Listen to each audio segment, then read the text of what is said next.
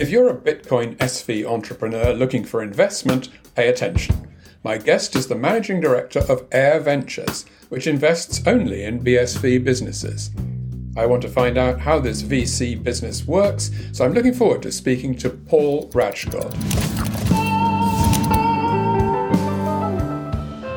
You're listening to CoinGeek Conversations with Charles Miller. So Paul, thank you very much for doing CoinGeek Conversations today. Absolute pleasure to be here. You're managing director of Air Ventures. What does that mean on a day-to-day basis? What does the job involve? Sure. So I've had this role for almost 3 years now. In that role, I basically run the venture arm of Calvin's family office. Calvin Air. Calvin Air's family office, absolutely. And I report to an investment committee that reviews our investment proposals and that helps us with our due diligence. And then ultimately, they make the recommendation, yay or nay, to make an investment into a company. And once we do that, that's just the beginning. That's far from the end. We don't just hand over the money and that's the end of it. Where we typically get involved as either a board member or a observer on the board. We have frequent meetings with the company. We make lots of introductions to the companies, which is one of the things that VCs are meant to be used for. It's not just a blank check. It's also, let us put you together with these companies. We can help. You may know the company without us, but we can help, grease the wheels. We can help with further introductions. We can help make things happen. Frequent meetings with the companies we invest in to see how they're doing, to give advice, to make introductions. So it ends up being quite a role besides just investing. Well, let's just go to the beginning of that process where you are actually making contact with startup companies for the first time.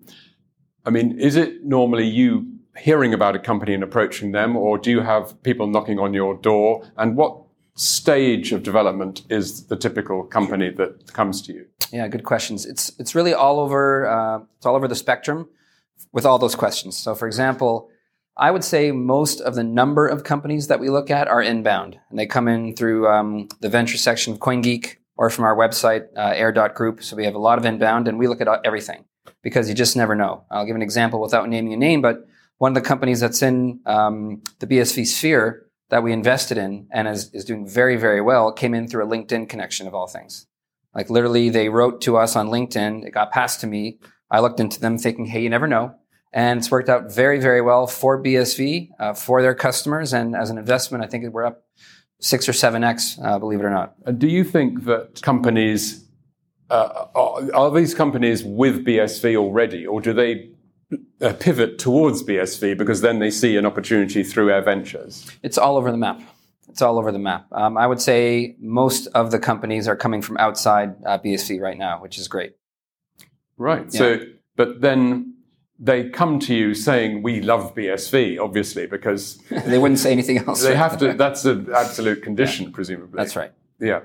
They come to us and, let's take a fictitious example of a software company. Let's say we have an enterprise software company that there's one we're looking at right now. I don't know if it's going to come to fruition, but it's a risk management software company. They have software that companies that own big facilities like airports, movie theaters, malls, they use their software to monitor the operations of that facility, to keep track of when the bathrooms were cleaned, when the floors were cleaned, when so-and-so checked in, when so-and-so checked out. They have cameras. None of this has to do with BSV or blockchain at all. Yeah, this is just their basic software operation. However, now they've discovered the ability to use blockchain to record auditably, right, the immutable record of that information. The toilets were certainly cleaned at 5:02 because that's when the camera saw the person come in. That's when they wrote it down on their checklist, and that's when other software caught it, etc. Now it's immutably on record. So if somebody slips and falls and sues them, and their insurance company would be on the hook, let's say for $1 million, in this case £1 million, because it's a British company, you have a record that cannot be debated because it's on the blockchain of what actually did happen. Same with vandalism, terrorism, all these kinds of things. They can have records that have that traceability, auditability that only blockchain can do, but of course, specifically only BSV can do reliably and with that ultra low cost that's reliable for businesses. So, I mean, it's interesting that example you gave, presumably this company that was already in business successfully doing this monitoring or whatever, that they somehow heard about Bitcoin SV, and the sort of the cycle, the virtuous cycle of we put out information, we give conferences, we put all this stuff online, and if people out there are starting to find that and then realize how useful it is for their business, which they hadn't thought about before, and come to you, then we really are in a good place with that, aren't we? We are. It happens.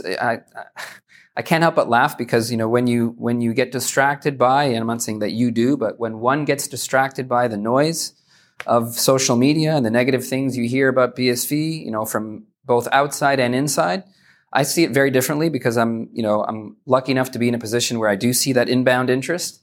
And I think we're winning is the way I'll put it. There's a ton of activity going on. Now, these things the timeline unfortunately isn't company comes in, company's live and invested in on BSV 3 weeks later. It's months and months and months.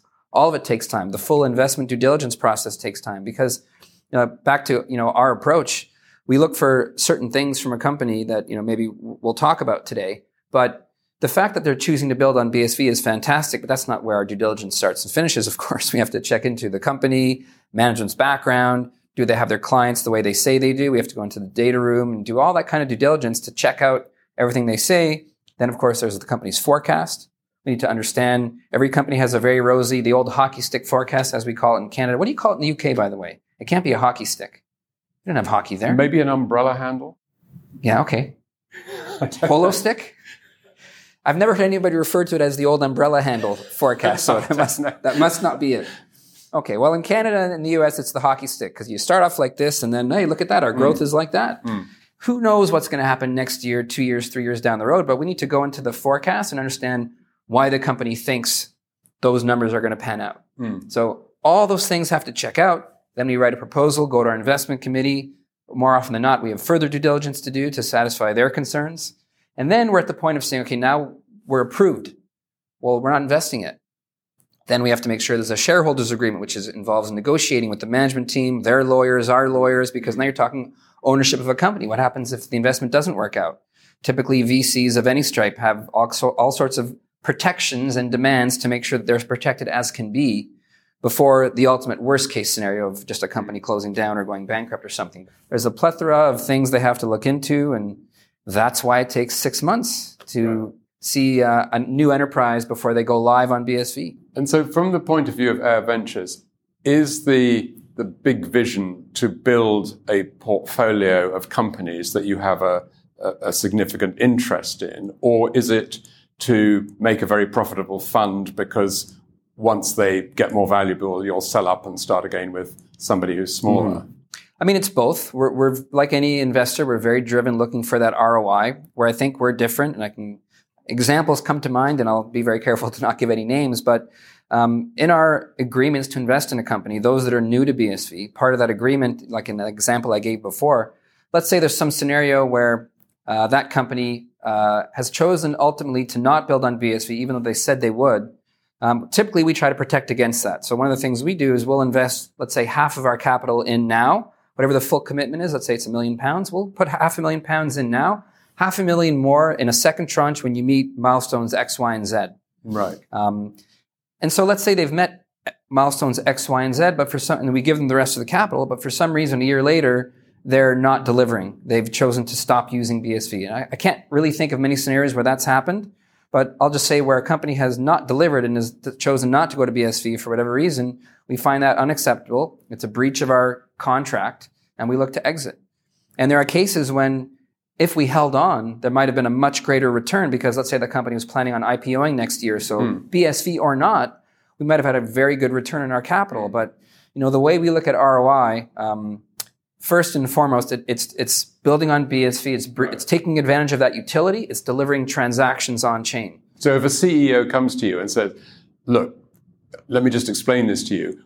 We've decided we're not going to use BSV, but this is going to be 10 times as profitable instead of that.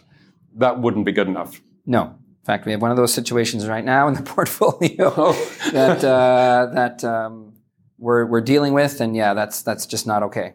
But having said all that, we love when it all comes together. When a company does build on BSV, then grows thanks to partly thanks to their usage of BSV, and then they do very well, and we end up with a 5, 6, 7, 10 times return. I mean, I've been involved in this peripherally for 2 or 3 years now, and I must say it is noticeable how many more businesses there are involved in BSV and how much they are more substantial, I think, than they were. To start with, the typical thing would be 1 or 2 founders and maybe a few developers. Now they're more substantial companies. But I'm still looking for a very profitable company. Is that unfair? No, I don't think it's unfair.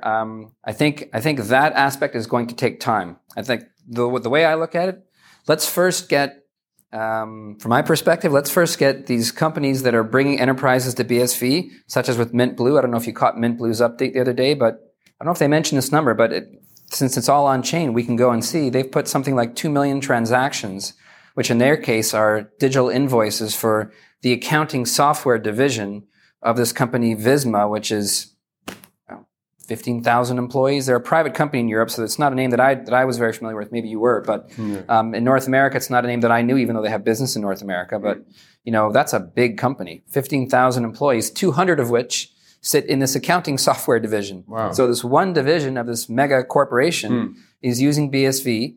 Maybe unbeknownst to them, they're just using a blockchain solution that is part of the Mint Blue, offering.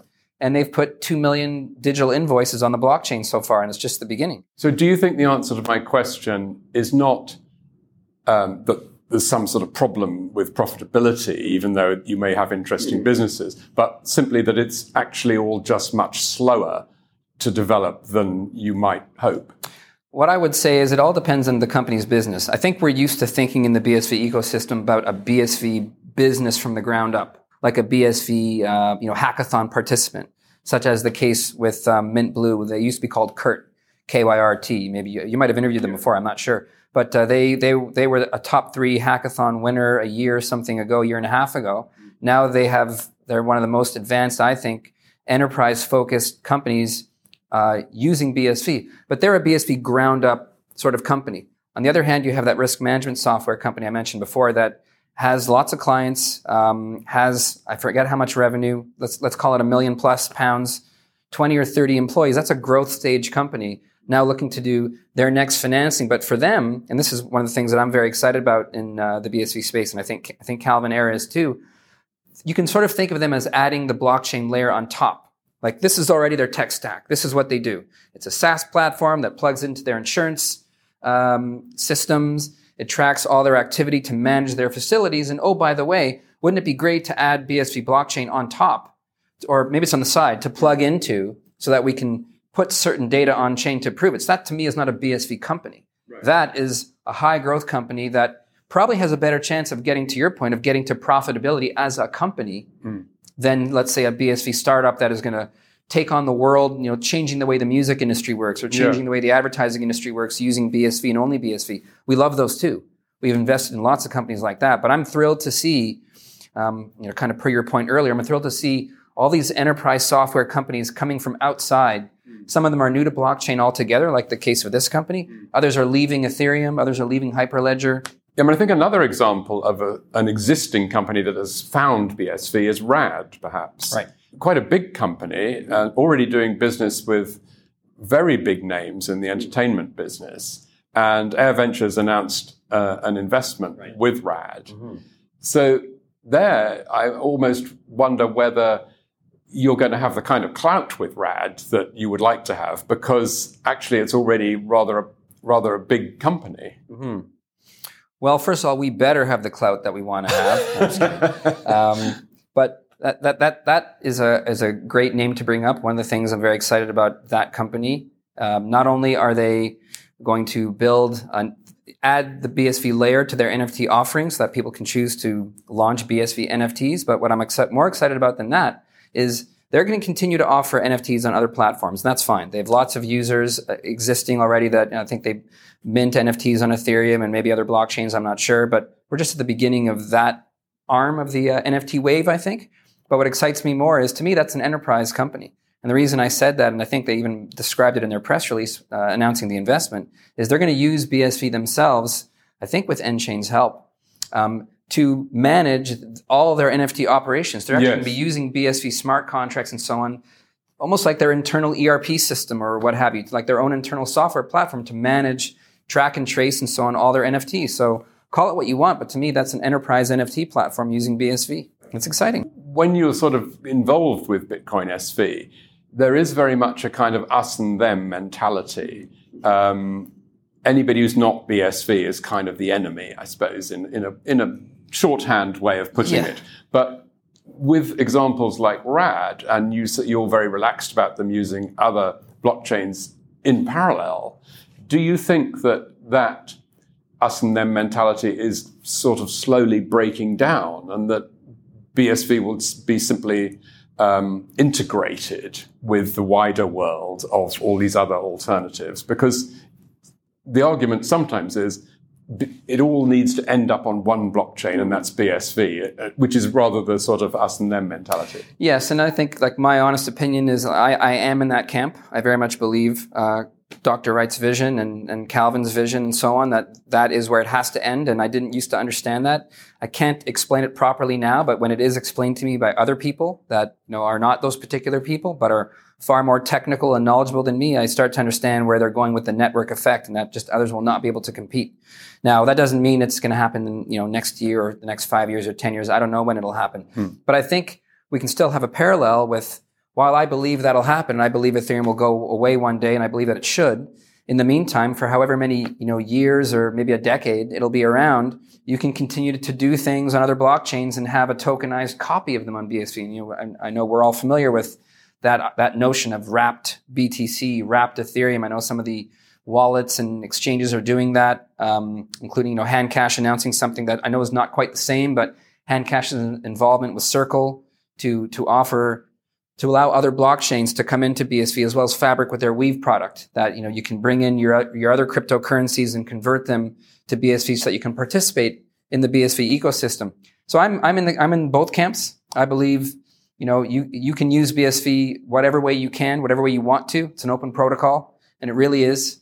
There's a debate. Is it an ecosystem? Is it a community? It's whatever you want it to be. But ultimately, if we really believe it's going to be the winner and will, swallow the internet, then you're going to have everybody using it. Everybody's going to be on it, good, bad, and otherwise. So everyone's welcome to try and do whatever it is they want to do. So, but do you find when you probably not in the middle of your business negotiation putting forward this point of view, but perhaps in the bar later with people, that they sort of might be saying, well, he's a great guy to do business with, but he's got this crazy idea that BSV is going to conquer the world? Sure.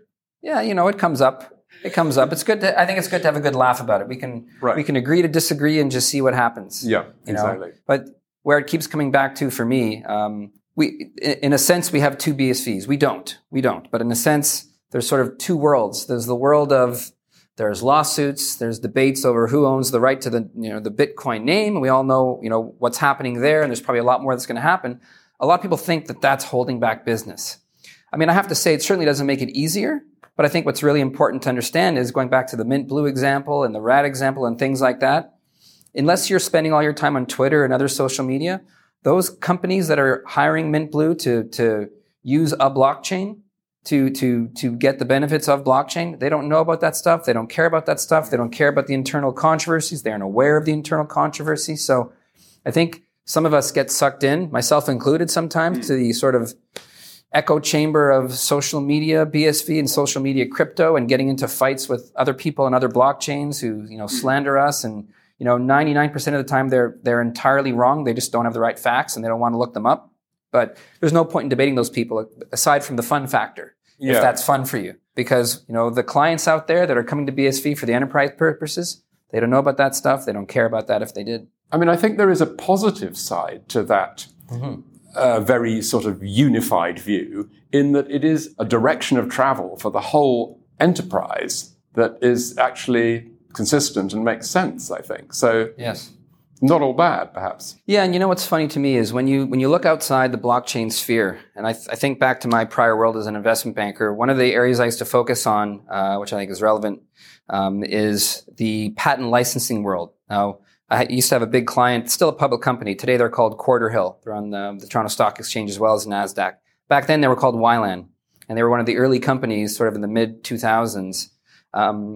They were part of this wave of companies that were getting involved in licensing patents from other people. So they would buy patent portfolios from Google, from Apple, and do licensing deals.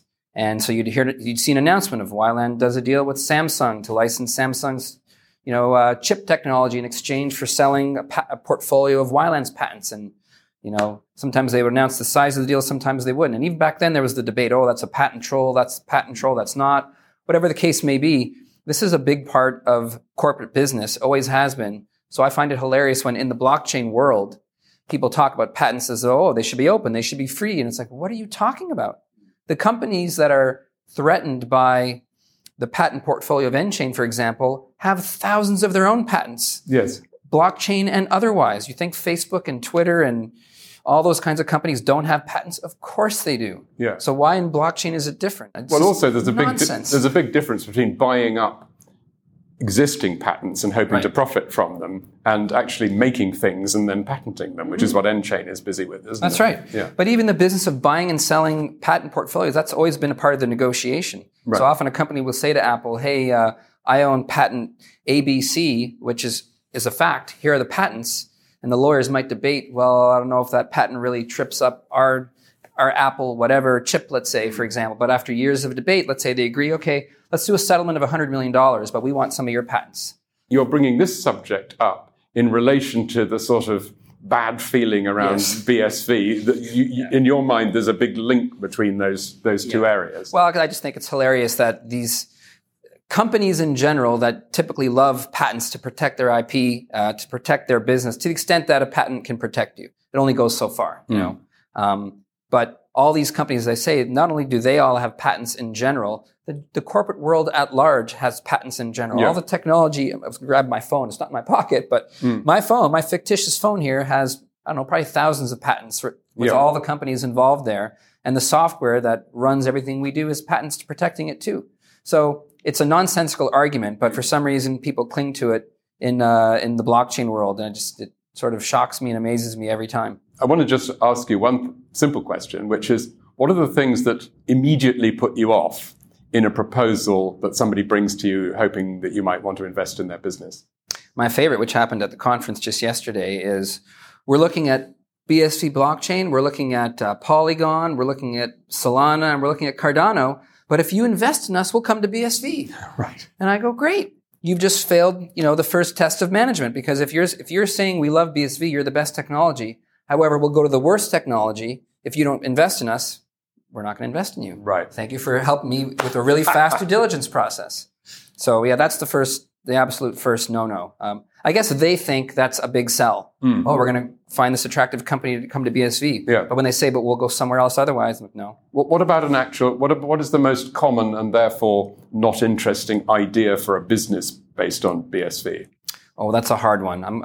Some people are going to find this offensive, but so be it. There's so much NFT activity going on these days. I don't think I want to see another NFT platform that's, dare I say, the typical NFT of, we're an art platform for people to buy and sell digitized art.